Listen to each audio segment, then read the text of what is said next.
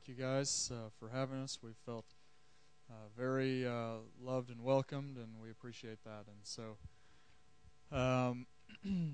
this morning we're doing session 3 of 4 sessions that I am speaking on, just on an overview, theological overview. And so I know a lot of you who has not been here for session 1 and 2. Who is not. So a fairly substantial number. And I apologize. A lot of it's directly applicable, but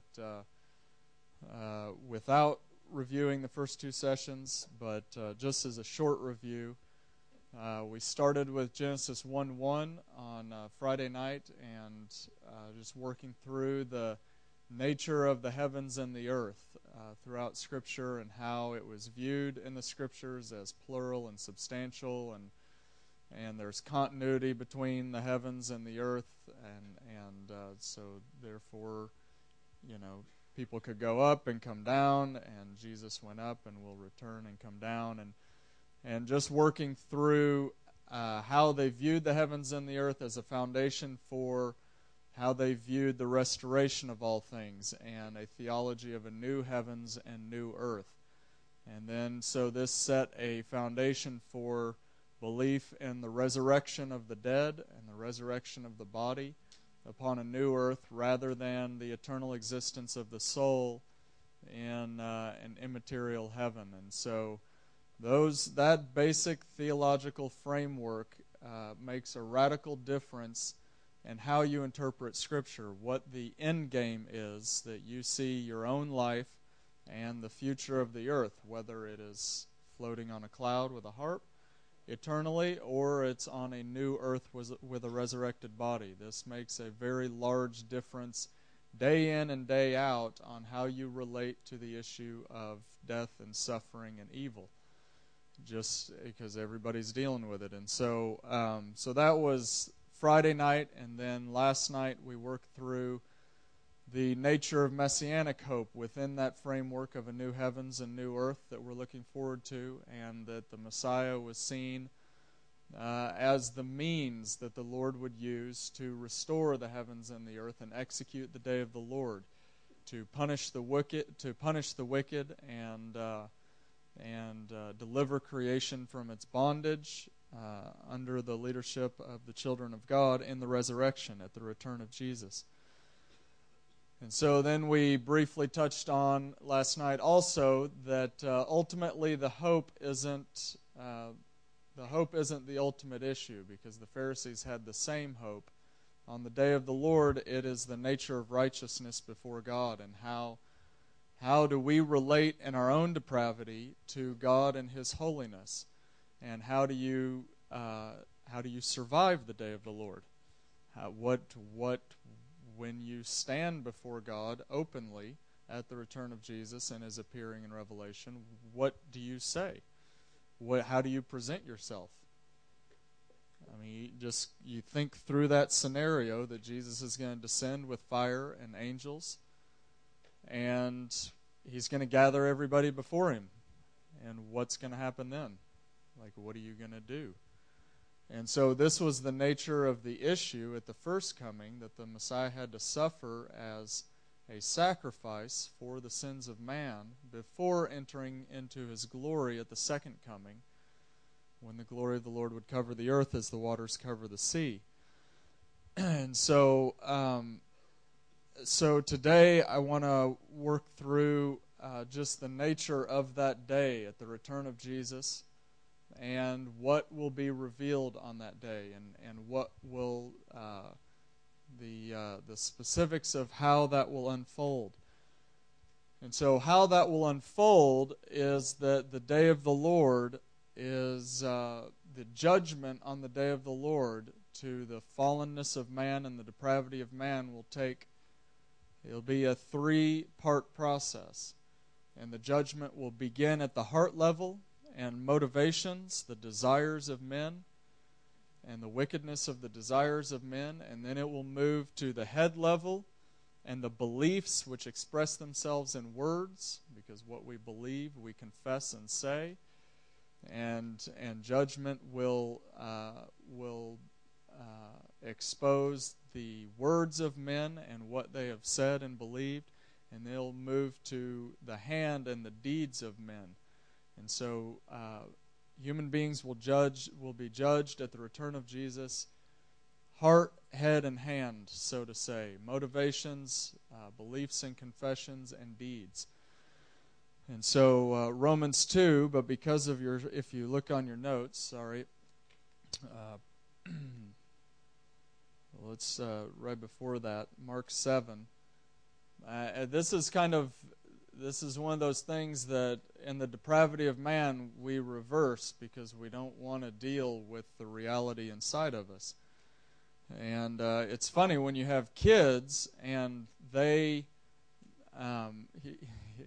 as adults, you view a 2-year-old and you go, obviously, human beings are depraved, right? And then they reach 5 or 6, and you're explaining to them the nature of the human predicament, and the nature of the cross and the return of Jesus. And they begin to recognize their own sin and their own depravity, and they make a confession. But you know that along the way, they're going to grow in that self-recognition, and they become teenagers, and they re-recognize their need for the grace of God and mercy. And then they become adults, and other stuff happens, and pressures continue to increase, and their depravity expresses itself, and people come to new self-realizations. And so a friend of mine uses a diagram that I love, and you can think of human beings in conversion as 2 lines going along. And before conversion, we just see ourselves and God as pretty much the same. We're good, right? And then at conversion, those 2 lines diverge, and there's a recognition of our own sinfulness and depravity and the holiness of God. And we recognize the mercy of God extended to us in the cross to bridge that gap. But what ends up happening is that many times we begin to walk in delusion, and we think that at that first recognition of our depravity and the holiness of God, that was that. Except the discipleship under the Holy Spirit only continues that trajectory in which He brings us into a greater recognition as the events of life unfold and pressures mount and things happen, and we recognize our own depravity more and more, and the Holy Spirit reveals the holiness and righteousness of God more and more. And the cross becomes magnified in bridging the gap between the depravity of man and the holiness of God more and more. And the gratitude and revelation of the mercy of God and gratitude grows in our hearts more and more. It doesn't diminish. We don't give our lives to the Lord in junior high or in college or whenever, and then, well, we're done with the depravity bit, right? No, it's by the end of your life that that the path of discipleship should ultimately express itself in the confession of Jesus Christ came to save sinners, of whom I'm the worst. And so Mark 7, all human beings, all of us have been born into a situation as children of Adam and Eve in which we are under sin, in which we are in a situation that we don't really grasp the sobriety of and the reality of. And we don't really grasp who we are. And the world thinks, us and God, we're good. Everything's good. But everything actually comes out of the heart. And in the depravity of man, we reverse the order and think that our hearts are basically neutral. We're good. Right? And if we could just get what's in our head down to our heart, if we could just fix all of our external environment, and then our hearts will be good. And it's not the situation of human depravity. Human depravity is an issue of the wickedness of the heart is beyond measure. And everything comes out of the heart. It doesn't go the other direction. And this makes a lot of difference in how you relate to God and how you relate to other human beings and their depravity. And so Mark 7, for from within, out of men's hearts and their desires and their motivations, come their thoughts and how they process and what they believe. And men believe lies because they want to believe them, because it satisfies the desires of their heart. And then out of their thoughts comes their deeds, and sexual immorality, theft, murder, adultery, greed, malice, deceit, lewdness, envy, slander, arrogance, and folly. All of these evils come from inside and make a man unclean. And so this is the nature of the day of the Lord when Jesus Christ is revealed, is that the motives of men's hearts will be exposed. As Romans 2 says in 1 Corinthians 4, as Paul says, therefore judge nothing before the appointed time. Wait till the Lord comes, and he will bring to light what is hidden in darkness, and will expose the motives of men's hearts. And then out of men's hearts, when we stand before God and give an account of our lives, will be judged not just what we wanted and we desired, but what we believed and confessed. And so Matthew 12, for out of the overflow of the heart, the mouth speaks. The good man brings good things out of the good stored up in him. The evil man brings evil things out of the evil stored up in him. But I tell you that men will give an account on the day of judgment for every careless word they have spoken. For by your words you'll be acquitted, and by your words you'll be condemned. And then Romans 10 is the opposite of that, as far as confession of righteousness rather than the overflow of wickedness. That is the word of faith we're proclaiming, that if you confess with your mouth Jesus is Lord and believe in your heart God raised him from the dead as the firstfruits, you'll be saved. For it's with your heart that you believe and are justified. It's with your mouth that you confess and are saved. And so what the Lord desires is that human beings desire truth and righteousness and the motivation, and that they believe and speak truth and righteousness, and then their deeds they walk out. They walk in truth and righteousness. And so it's not just a matter of orthodoxy and believing the right thing and confessing the right thing, and it's not even a matter of orthopraxis and doing the right thing and having the right lifestyle. But it's a matter of orthocardia, having a right heart and right motivations. And so the beginning of having a right heart is the acknowledgement of the state that we're in, and genuineness and authenticity before God and others. And so page 2, you have Matthew 16 as far as the Lord. Matthew 16 is where Jesus is asking, who do others say that I am? And Peter says, you are the Christ, the Son of God. And Jesus says, blessed are you, Peter, because this is not revealed by man, but by the Holy Spirit. Because the controversy is over if Jesus is actually the Messiah, since the angels haven't come and he's not dividing out the nations, and the lake of fire outside Jerusalem isn't opened up yet. And so Peter says, we believe you're that guy, and the Lord's going to anoint you. And so then he says, but from that time on, he warned them that he must go up to Jerusalem and be killed by the chief priests, and on the third day be raised from the dead. And Peter pulls him aside and says, never, Lord, this won't happen to you. And he says, you don't have in mind the things of God and the motivations of God and the ways of God, but you have in mind the ways of the world and self-exaltation. And so if anyone's to come after me and inherit the kingdom and the resurrection, he has to deny himself. And so the self begins at the heart level, and deny wicked motivations and desires of self-exaltation, and then it extends to the mind, and we take captive every thought And then it extends to the deed, and we live in self-control and righteousness before God and others. And then he picks up in verse 25, "For whoever wants to save his life, whoever desires whatever, so he wants to save his life will lose it at the day of the Lord in the resurrection. But whoever loses his life for me will find it. For what good is it for a man if he gains the whole world in this age, yet forfeits his soul at the day of the Lord, and he does not receive the salvation of his soul in the resurrection? Or what can a man give in exchange for his soul? For the Son of Man is going to come in his Father's glory and with his angels. Then he'll reward each person according to what he's done."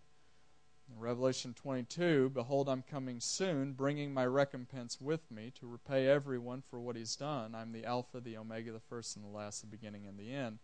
Blessed are those who wash their robes, so that they may have the right to the tree of life and enter into the city by the gates." And so this was the issue at the first coming with the Pharisees, is they didn't actually believe in the day of the Lord. And they didn't actually, because human beings in their depravity, we walk in self-delusion of our own righteousness.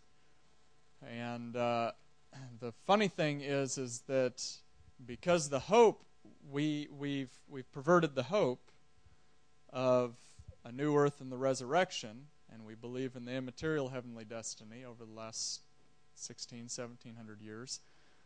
Since the hope's been perverted, then the model of discipleship has been perverted. And so we equip people for heaven to dwell on a cloud, and we organize the church and everything we do around the eternal sing-along in the sky. And we don't really, we come up with arbitrary manuals of discipleship that are loosely based on the law, but not really. They function in various codes of conduct or monastic rules or books of discipleship or discipline. And they're actually weak and fairly impotent models of discipleship. The law is an extremely holistic model and means of discipleship and context to the age to come. And so the Pharisees actually had a discipleship cult that was par excellence. There's really never been a discipleship movement in light of the age to come like the Pharisees. And this is the irony of the cross and the confrontation of the contention of the cross, is that the height of man in his own righteousness, God humiliates that in light of the cross. And so the issues of the Pharisees is that they were preparing for the day of the Lord, yet they didn't. They were walking in self-delusion concerning, well, we are going to be discipled in this way in light of the day of the Lord, but it was all external. And there was no recognition that the day of the Lord would ultimately judge the depravity of man inwardly and the internal motivations. And so the issue with the Pharisee was not their lifestyle and their deeds. It was not that. And it was not their hope in the coming of the Messiah and the age to come. They had the same hope as Paul. They had a right hope, and they had a right lifestyle, and they had a right confession. They believed in judgment, eternal judgment. They believed in the resurrection. They believed in angels. It was the issue of the heart and the motivation behind it that is that's being exposed. And so, like in Matthew 23,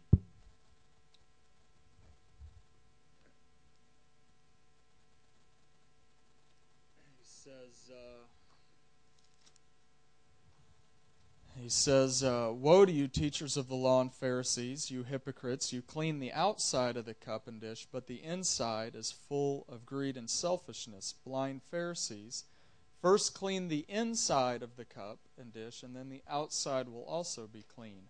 Woe to you, teachers of the law and Pharisees, you hypocrites! You're like whitewashed tombs, which look beautiful on the outside, but on the inside you're full of dead men's bones and everything unclean.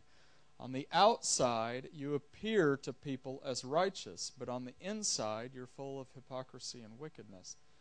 And so this was the issue of the Pharisees when John the Baptist comes along preaching that the Messiah is coming with a winnowing fork in his hand. He's going to thresh the wheat, which are believers in the day of the Lord, and the wicked are going to be like chaff and consumed, and the righteous are going to be gathered into the barn, into the kingdom. And so he looks at the crowds coming out, and the parallel versions say, looks at the Pharisees and says, "You brood of vipers." And so he's quoting Isaiah 56 and Psalm 140. "You brood of vipers, who warned you to flee from the coming wrath? Produce fruit in keeping with repentance." And so when we seek reform in the church, and I'm a Reformation guy, I'm a Reform guy, and so over the years this has been the conundrum of how do you seek reform, and you can hold theology conferences and teach the right doctrines. You can hold missions seminars and teach how you should do things, how the church should function. This is how they did it in the book of Acts. This is how we should do it in our church. This is why they met in houses like this. This is why they organized their worship like this, and this. But ultimately, if you don't confront the issues of the heart and repentance, then people will never accept the truth. They'll never accept the truth, and they'll never walk out the truth. And so ultimately, reform begins in the heart with repentance and change according to the Holy Spirit, and then it extends to the mind by the Holy Spirit and revelation of truth and righteousness, and then it extends to the lifestyle and way we function in our own lives in righteousness and in the church together in righteousness, and relate to each other in dignity in light of the day of the Lord. And so John is saying to the Pharisees, produce fruit, right?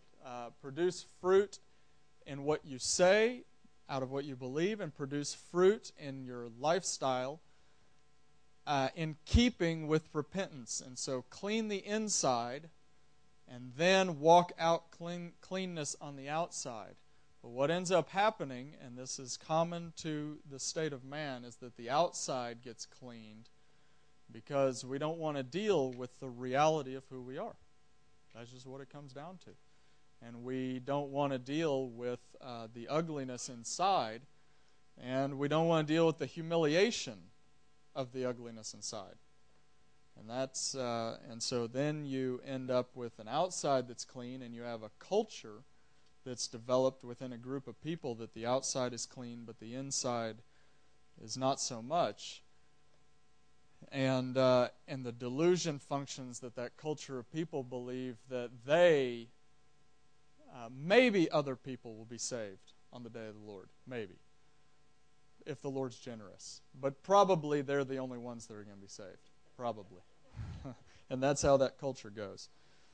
And so, that's not unique to the Pharisees. They actually did it better than any of the monastic cults or pietistic cults that come after them. So, so people often ask me, what do you do in light of a theology of the day of the Lord and the return of Jesus? And it's extremely easy. You recognize the judgment to come. You repent of your own wickedness and produce fruit in keeping with that. And really every single time where the revelation of Jesus or the appearing of Jesus or the day of Christ Jesus is spoken of, then immediately after that, whether it's Ephesians 5, 1 Thessalonians 5, Colossians 3, almost every time 1 Peter 4, you have just a list of this is how you should function in repentance and love and righteousness in light of the day of the Lord. Produce fruit in keeping with repentance. And then Matthew 7 is really the ultimate indictment against the Pharisees, because the whole Sermon on the Mount is not an issue of we need to fast and pray and do acts of righteousness more. It's if your righteousness doesn't extend beyond the Pharisees and teachers of the law to an inward righteousness, then you won't inherit the kingdom of God. It doesn't matter how radical you are. The whole thing of Matthew 5 through 7 is a exposing of outward righteousness, not motivated by inward love and righteousness. That's what the whole thing is about. And then it concludes in an indictment on the false leaders, the false shepherds, the false prophets in the Pharisees and teachers of the law, that they are ravenous wolves, which is a reference to Ezekiel 13 and 22. They're ravenous wolves, even though they look like sheep outwardly and they look clean and good outwardly. They devour God's people in greed and self-exaltation. Ezekiel 22 just lays it out real clearly. So they devour people and even have miracles associated with their ministry. And most people don't associate miracles with the Pharisees, but they didn't believe in angels for no reason. They didn't believe in angels for no reason. And they didn't believe in the resurrection for no reason. And so that's what Matthew 7 is about. And so the call in light of the day of the Lord is repentance of finding righteousness before God in your good deeds and being delivered of that delusion. It's easy for the wicked, right? Those things are readily condemnable. But the issue of the cross is finding righteousness not of ourselves, even when we walk in outward cleanness. Because whether you walk in outward cleanness or you don't, all human beings are in the same boat. And so John 3 is Jesus. John 3 is another just really blazing rebuke against the Pharisees. It usually doesn't get interpreted that way, but he speaks to Nicodemus in the you, plural, referencing you, sect of you Pharisees. And so he's making the point in John 3 of the snake on the pole that actually the Pharisees are in the same boat as the Israelites in the wilderness. And so he says, just as Moses lifted up the snake in the desert, so the Son of Man must be lifted up, that everyone who believes in him may have eternal life. For God so loved the world that he gave his one and only Son, that whoever believes in him won't perish, but have eternal life at the coming of the Lord in the resurrection. And so we worked through this a little bit, and then the proclamation throughout the book of Acts always involves the believing in the crucified Messiah as the means of the forgiveness of sins unto the resurrection. And so as I was praying this morning, I was just kind of praying, and all of a sudden the Lord said, I have a contention. And I was like, all right. Because if you were here last night, I just skipped over that last bit on the contention of the cross, and I was like, all right. And but it doesn't. It just kept hearing that I have a contention, and I felt like the Lord was saying I can either just avoid the issue and not make it a contention with you, and everything's a lot easier, and you all get wrought up, or I can point out the contention in the New Testament. And it was a very intense contention, but because we don't identify and understand the hope that the Pharisees had and the issue of righteousness and the contention of the cross, the Pharisaical movement has no real connection to us. And so I'm going to go ahead and do that. In the early church, there was a contention, and it flowed right out of the Pharisaical movement into believers in Christ Jesus from Acts 2, and those who were there for the feast and were converted. And then out of that group of converts based in Jerusalem, you had a self-identified group of people that called themselves the circumcision within the church. And they used the law as their model of discipleship in light of the return of Jesus and the age to come. The law is good so long as you relate to it rightly, as Paul says in 1 Timothy. But they were relating to it wrongly and had not been delivered of the self-delusion of self-righteousness. And so there's only two groups in the early church. There are true believers, true brothers, and false brothers of the circumcision. There's the body of Christ crucified and the church, and there is the circumcision which have been alienated from Christ, though they call themselves believers, and though they believe Jesus is the Messiah and that God has anointed him, but they've actually been alienated from him in their self-righteousness. And then after that, once the hope got perverted to a immaterial heavenly destiny hope, then you confound the issue. And you have the issue of self-righteousness versus substitute righteousness confounded with what that's going to attain and achieve in the resurrection versus eternal existence of the soul. And so this is where the struggle comes in. Now there's a twofold contention. There's a contention over what the hope is, and there's a contention over the nature of righteousness. In the early church, there wasn't a contention over what the hope was, right? It was just Jesus is going to return. He's going to make a new heavens and new earth. He's going to raise the wicked, raise the righteous. We're going to have a resurrected body, live forever in righteousness. The earth is going to be fixed like it was in the beginning. Simple hope, simple, but then that got convoluted, and so there's a contention there that you have to deal with, and then you have to deal with the contention of how you attain it. And so the Reformation tradition is a tradition of saying, even though it's in light of the heavenly destiny, it dealt with the contention of righteousness, that there is no justification and righteousness before God except by an ardent focus on that snake on the pole, so to say. And it's not like we do nothing.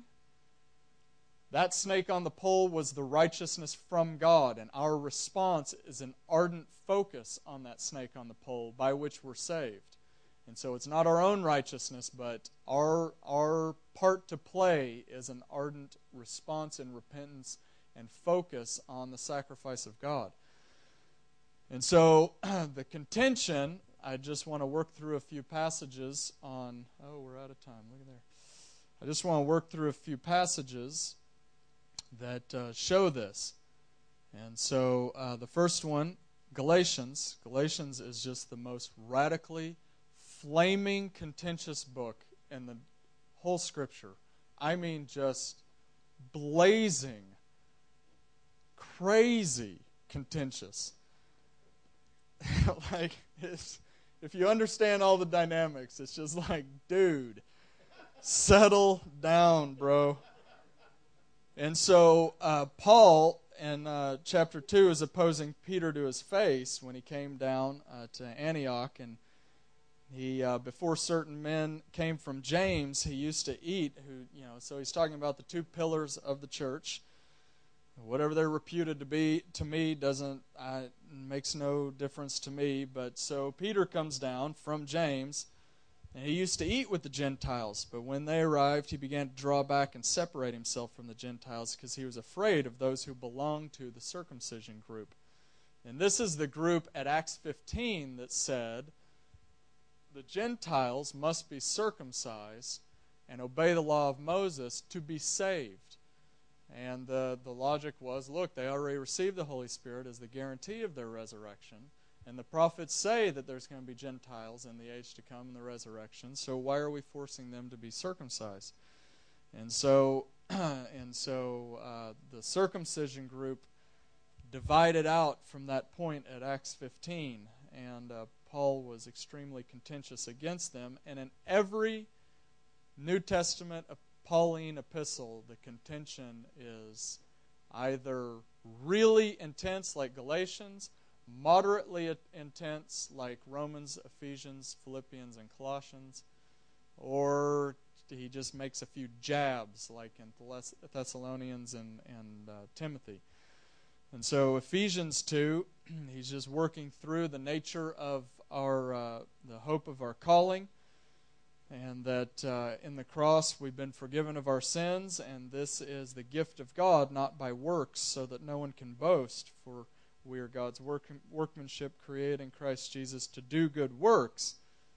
The cart goes behind the horse, not vice versa, which God prepared in advance for us to do, because at the day of the Lord, it's the issue of the heart that ultimately salvation happens. When we stand before Jesus and everything's exposed, if we relate to God on the basis of our fasting and prayer, on the basis of our giving to the poor, on the basis of our ministry and miracles, and Lord, did we not drive out demons and this, if we relate to the Lord on whatever basis, we receive a lake of fire.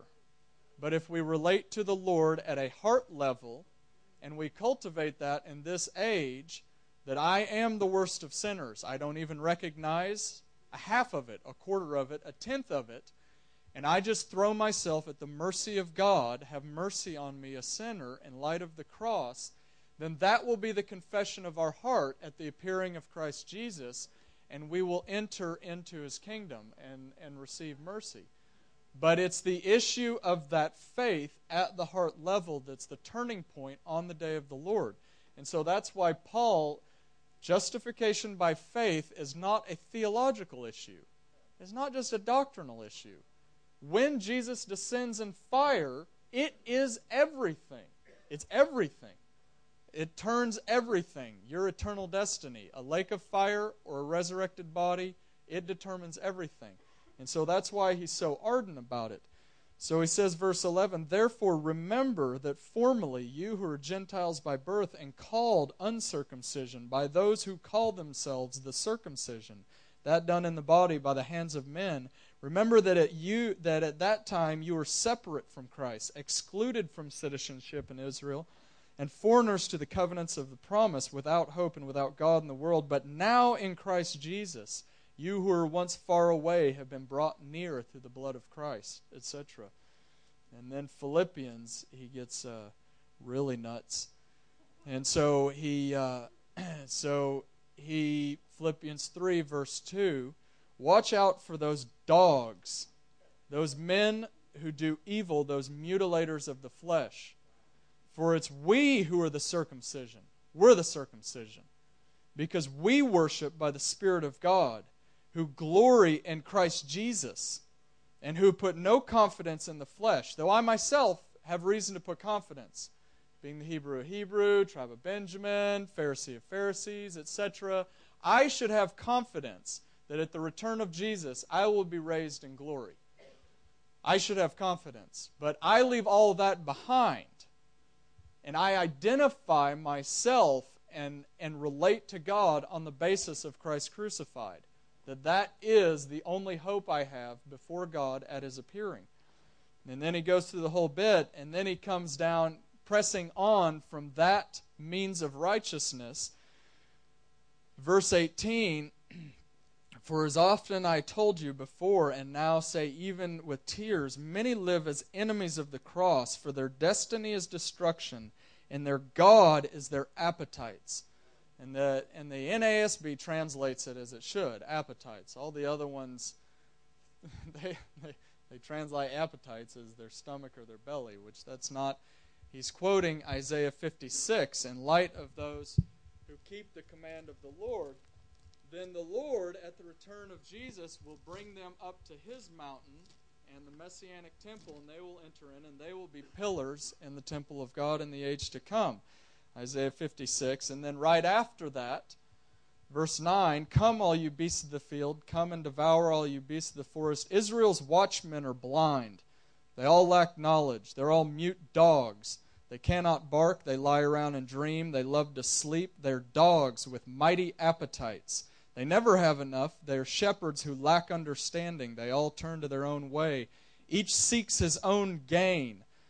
And so this is, Paul references the same verse in Romans 16. And when he says, I urge you, brothers, to watch out for those who cause divisions and put obstacles in your way that are contrary to the teaching you've learned. Keep away from them, for such people are not serving our Lord Christ, but their own appetites.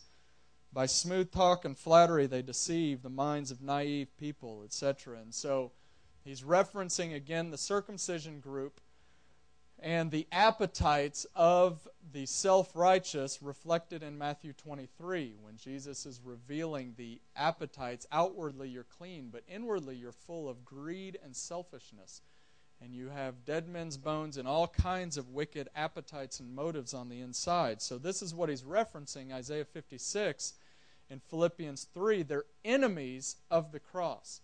And this will get more clear when we jump back to Galatians, when he calls Peter, the pillar of the church, an enemy of the cross and alienated from Christ Jesus. And so he says they're enemies of the cross. Their destiny is destruction because they believe their destiny is the resurrection. Their God is their appetites. They walk not according to the Holy Spirit, but according to their own desires. And their glory is in their shame. What they glory in their own righteousness, will be their shame on the day of the Lord. Their mind is set on earthly things, things of this age, of honor and reputation and respect, and these type of things. But our citizenship is in heaven, where Jesus sits at the right hand, and he will descend and he will reward us according to our faith and righteousness, according to the cross, and we eagerly await a Savior from there who will transform our lowly bodies, etc. And so Galatians 2, if you want to flip back, Galatians 2 and Colossians, Ephesians and Colossians are known as the twin epistles. And so just FYI, Colossians 2 is referencing the same circumcision group. And people, just because they go on about angelic visitations, people think that that's therefore not the circumcision. But even if an angel appears to you, this is what he says in Galatians. Even if an angel appears, and that is how it goes down. It's not a matter of God, of whatever. Colossians 2 is the same bit. And so Galatians 1, we'll just do a brief overview of Galatians for the next 15 minutes. And then I want to make a call to you to make a decision about which side of the contention you're on. And so Galatians, I'll try to do it as briefly as possible. And so Galatians 1:1, Paul, an apostle sent not from men nor by men. You ever listen to people and they say things and it's like, why do you say that, man? Like, what? Right? Why does he say that? I'm not sent from men or by men. In contrast to who and why? Right? Okay. But by Jesus Christ and God the Father, who raised him from the dead, and all the brothers with me, to the churches in Galatia, grace and peace to you from God our Father and the Lord Jesus Christ, who gave himself for our sins to rescue us from this evil age and give us grace and peace and reconciliation with God, according to the will of God and of our God and Father, to whom be glory forever and ever. I am astonished that you're so quickly deserting the one who called you by the grace of Christ and are turning to a different gospel, which is really no gospel at all. Evidently, some people are throwing you into confusion, trying to pervert the gospel of Christ. Because everybody understood the good news of the kingdom, the good news of the Messiah, the good news of the resurrection. That's all the same hope. And so the issue came down in the early church to the issue of righteousness before God. And how do you inherit those things? And so the gospel becomes shorthand for how do you receive the kingdom and how do you receive a righteousness. How are you right before God so you can receive those things? And so Romans 1, I'm not ashamed of the gospel, because it is the power of God for salvation at the return of Jesus and the resurrection, for everyone who believes, Jew and Gentile, because in it is a righteousness from God. And then Colossians, where he says, once you were alienated from God and enemies in your minds because of your evil behavior, but now he's reconciled you by Christ's physical body through death to present you holy in his sight, without blemish and free from accusation. If you continue in your faith in the crucifixion of Christ, his physical body, established firm, not moved from the hope held out in the gospel. This is the gospel you heard that's been proclaimed to every creature under heaven, of which I've become a servant. And so Galatians 1, they pervert the gospel in saying, and they put the works and the cart before the horse, and they find their righteousness, and the inside, the internal of their heart, is that in their deeds, in their outward righteousness, they stand before God. And therefore they develop in the church a culture of, if you live up to these deeds, then you're good. You're good with me and you're good with God. Rather than, if you live a life of confession of your wickedness and a culture of repentance and humility and faith in the cross, and that everybody's on the same playing field, and you relate according to that in compassion and mercy, then you'll be saved.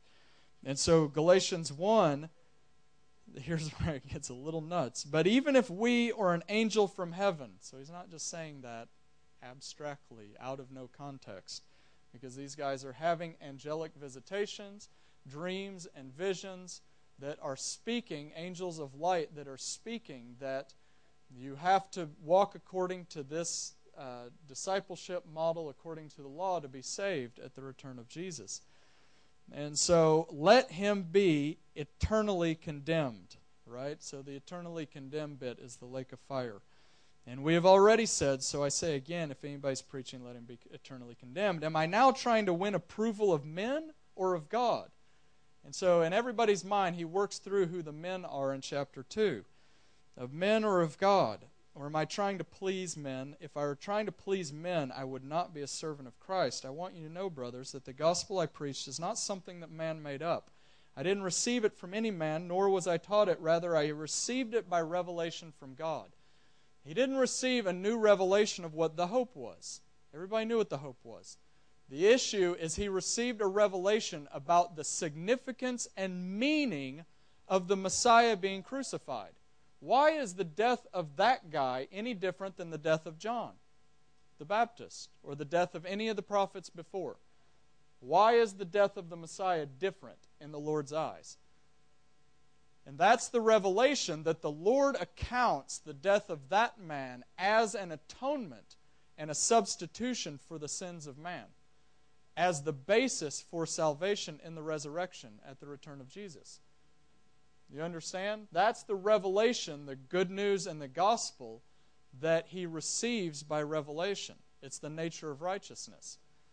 It's not a change in what is hoped to be attained. It's a revelation of what it meant that the Messiah we hoped in was crucified on a pole. And so, on a cross. There's a Messianic cult that really believes he was only crucified on a pole. So I don't want to be identified with that. Anyway, so so you've heard of my previous way of life in Judaism, how intensely the tradition of my fathers, etc. He goes up to Jerusalem, he meets James. 14 years later, he goes up to Jerusalem. He meets all the reputed pillars of the church, etc. Whatever they are makes no difference to me. And then he says one of those pillars came from another pillar, Peter from James, up to Antioch, and he separated himself from the Gentiles, condemning the Gentiles, creating a culture of superiority, implying that at the day of Christ Jesus, the circumcision group will be saved and the Gentiles will not be saved. he was afraid of those who belonged to the circumcision group. The other Jews joined with him in his hypocrisy, so that by their hypocrisy even Barnabas was led astray. His right-hand man, even Barnabas was led astray. When I saw that they were not acting in line with the truth of the gospel, I said to Peter in front of them all, "You are a Jew, yet you live like a Gentile and not a Jew. You're a Jew and are supposed to walk in righteousness and truth, yet you live like a Gentile in wickedness and superiority and self-exaltation. We who are Jews by birth and not Gentile sinners know that a man is not justified by observing the law, but by faith in Jesus Christ. We Jews are cultivated by the law in recognition of the state of man and our depravity. The law has cultivated us to recognize our state and that we need a sacrifice from God and a righteousness from God. And we sing it every week in the synagogue, the Song of Moses, which concludes in Deuteronomy 34 that the Lord himself will make atonement for his land and his people. The Lord will make atonement. And so it should be very evident to everyone that the Lord will lay upon the back of his servant the iniquities of us all, and he will bear our iniquities. And so he says, we Jews by birth should know this and should recognize how to relate to the Lord in relation to the law.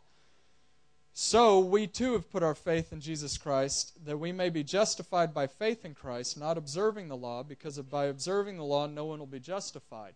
And so this is what happens whenever there's a clear declaration of a substitute righteousness against a righteousness of ourselves. There's always the accusation from the self-righteous that, therefore, if you preach that and believe that, people will not walk in righteousness. It's the eternal accusation, and it's happened throughout church history. And every time justification by faith gets preached, there's always the accusation that comes in from the other direction, as in Romans 3, that we're so slanderously reported as saying, let us do evil that good may result. And you have to deal with the kindness and the severity of the Lord, and so this is what Paul is always trying to deal with. Don't use your freedom to indulge your flesh. Use your freedom to walk in gratitude and obedience motivated out of thanksgiving and gratitude as we celebrate every week in communion. Use your freedom to serve one another and walk in love, etc. But so then this is what he's answering in verse 17. He's answering that accusation of the circumcision group. Because the circumcision group is watching very closely the community of those who believe in a righteousness from God, and they notice that people use it for their own means, because that's the nature of human depravity, and they use it to indulge themselves, and they walk in unrighteousness, and so they infiltrate their ranks, false brothers, and they use it to accuse them and say, look, I told you, this whole doctrine is off base, and it's going to end in destruction at the day of the Lord, because look, you're walking in unrighteousness now. And so this is what Paul says. If while we seek to be justified in Christ, it becomes evident that we ourselves are sinners, does that mean that Christ promotes sin? So if depravity and sin is manifest in our midst, while we have our eyes focused on the snake on the pole, does that mean that God promotes that sin? Obviously not. It just means that we're sinners, and it should drive us to crying out for mercy even more. You have a model of discipleship based on your own righteousness, that when sin is manifest, you just pound it down and, hey, let's sit down, let's work out discipleship and accountability schedule, etc., and you bind men up and you shut them off from God and the mercy of God in the cross. I've seen it 1,000 times 1,000 times, and it creates twice the children of Gehenna as they were before they put their faith in the Lord. It really does, every time. And so this is what he says, that if it becomes evident that we're sinners, it just He says, absolutely not. If I rebuild what I destroyed, I prove that I'm a lawbreaker. For through the law I died to the law so that I might live for God. So he's saying the same thing in Romans 7, that through the law I died to finding righteousness in myself. That's all he's saying. And I cast myself on the mercy of God. And I live between now and the day of the Lord in that light, and I relate on the basis of mercy. That's how I relate. And so he says, I have been crucified with Christ, and I no longer live, but Christ lives in me. And so, again, the picture of the snake on the pole, this is how he's viewing that, crucified with Christ. In light of all the serpents that are our own doing, I find my identity and I relate on the basis of the sacrifice and the snake on the pole. And I have been crucified with that snake on the pole. I identify with it, and the life I live, the sacrifice lives in me, and that is how I relate to God. It's just kind of figurative language, but that's what he's saying. I live based on the cross, and I find my identity and how I relate to God based on that. And that becomes clear by the next verse, because that seems like, well, you could interpret that however. But the next verse reiterates it. He says, the life I live in the body, referencing this age, the body of death between now and the return of Jesus, the life I live in the body, I live by faith in the Son of God, who loved me and gave himself for me. Meaning the life between now and the return of Jesus, and I receive a new body, I live day in and day out according to the cross and him giving himself for me. Because we all have to relate in some way based on our depravity. And we either say, well, I'm done with you, and I'm done with trying to walk in righteousness, and I'm done with trying to deal with my depravity, and I just go off into the world, the rebellious. Or you relate on the basis of your own righteousness and getting your act together and discipline, etc., and self-righteousness. Or you relate on the basis of mercy, and you relate out of thanksgiving and gratitude. And so people do you can give to the poor in all three ways. You can give to the poor out of gratitude and serving your master. You can give to the poor out of the motivation to make up and be more awesome. You can give to the poor just because you're a good guy and you're trying to build up the self-esteem since you're cut off from everything else. And so this is how it's all an issue of the heart, and this is what Paul's trying to establish. He says, I do not set aside the grace of God, for if righteousness could be gained through the law, Christ died for nothing.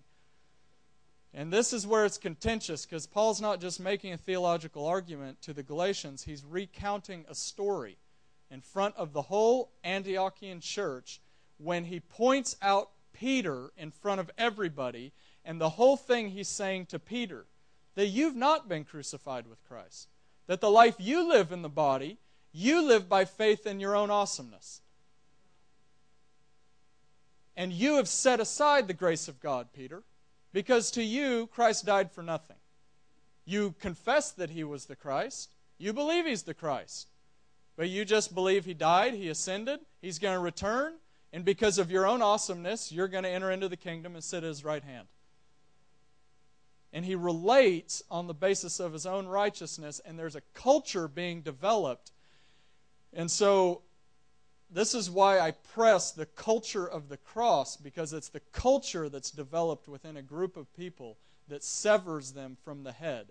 And it severs them from walking in truth and righteousness in their own depravity in relation to the holiness of God based on the cross. And so then he says, you foolish Galatians, who has bewitched you? So then he shifts back to the Galatians and he says, before your very eyes, Jesus Christ was clearly portrayed as crucified. Before your very eyes, the Messiah was crucified. What does that mean?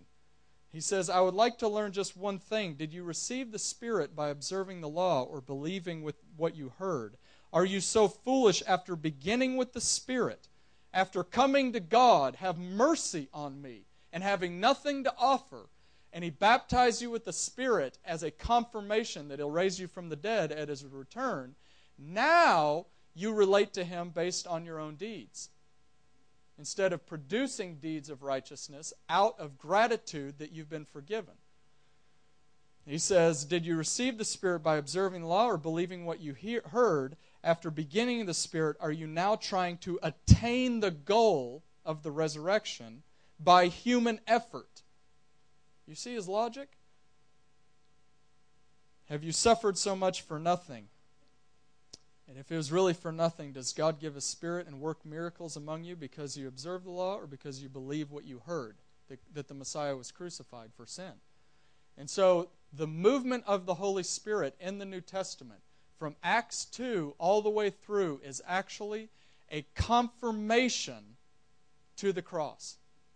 Broadly, if you look at broadly why the Holy Spirit was poured out, it was a confirmation to the church that believed in Christ crucified, and it was a contention and confrontation against those who believed in the coming of the Messiah and the resurrection but related on their own self-righteousness. You see what I'm saying? And it's really no different in the church today, even though the hope is skewed and perverted to a heavenly destiny or a kingdom now. But it always comes down, the contention comes down to the preaching of the cross. And you'll always find that the cross is either never talked about, and you'll see decades of teaching and never any preaching on the cross, or the cross will be pimped according to whatever selfish desire and vain ambition is being preached. Okay, and so this is what I want to bring a response to you this morning, is that I understand what stream I'm standing in. And I understand all of the things and the waves of teaching that are tossed people around in this stream. And so what I want you to do to make a commitment, you don't have to. I'm just saying if you would like to take some time, pray about it, read about it, etc., that's totally fine. But I would like to call you up at the worship team if you guys want to come up, and we'll just have a time of response and ministry. And you can be dismissed if you'd like to. But if you would like to make a commitment today that I'm going to be on the side of the contention that preaches the cross and holds the centrality of the cross as the pillar of Christianity, that this is actually what makes people Christian, that they believe in Christ crucified. And all that communicates to the depravity of man, to the holiness of God, and to the nature of righteousness between. And that the cross is what is the dividing line between what is an actual believer and what is not a believer, and what is a false brother. You see what I'm saying? And so I'm going to pray for us, and if you would like to respond by, let's all stand, and if you would like to respond by coming up and consecrating yourself in that way, that from this day forward, you will preach nothing but Christ crucified, as Paul said in 1 Corinthians 2. And that you will dedicate yourself and keep your relationship before the Lord based upon the cross, and not based upon whatever culture of righteousness that is set up. And so, Lord, we're just grateful to you. We're grateful to you that you saved us out of our wickedness and that you saved us out of our self-righteousness, God. That you saved us from all forms of darkness, that you saved us from this present evil age. And we thank you, God, that you gave yourself as an offering for our sin. Even what we don't understand, that you gave yourself in mercy. And we're just grateful, and we present ourselves to you today as grateful for the cross. And we give thanks for the body of your Son, Father. And we give thanks for the blood that was poured out. We give thanks for those things, God. And we ask you, God, to cleanse our hearts by the Holy Spirit from unrighteousness. We ask you for an outpouring of the Holy Spirit to confirm the message of the cross, to strengthen us in our journey on a narrow road in the cross, that we might actually attain to the resurrection. We want to be identified with him in his sufferings, that we might attain to the resurrection, that we might know Christ crucified, God. And we ask you to stir us in zeal for that, God. To stir us in zeal that we'll be able to stand against the zeal of false doctrines, that we'll be able to stand against the zeal of self-righteousness, God. That you would give us zeal for your love, that you would give us zeal, that you would stir us up for what you have done, that we would love you all the more because of how you have loved us, God. And so we present ourselves before you in the blood of Jesus this morning.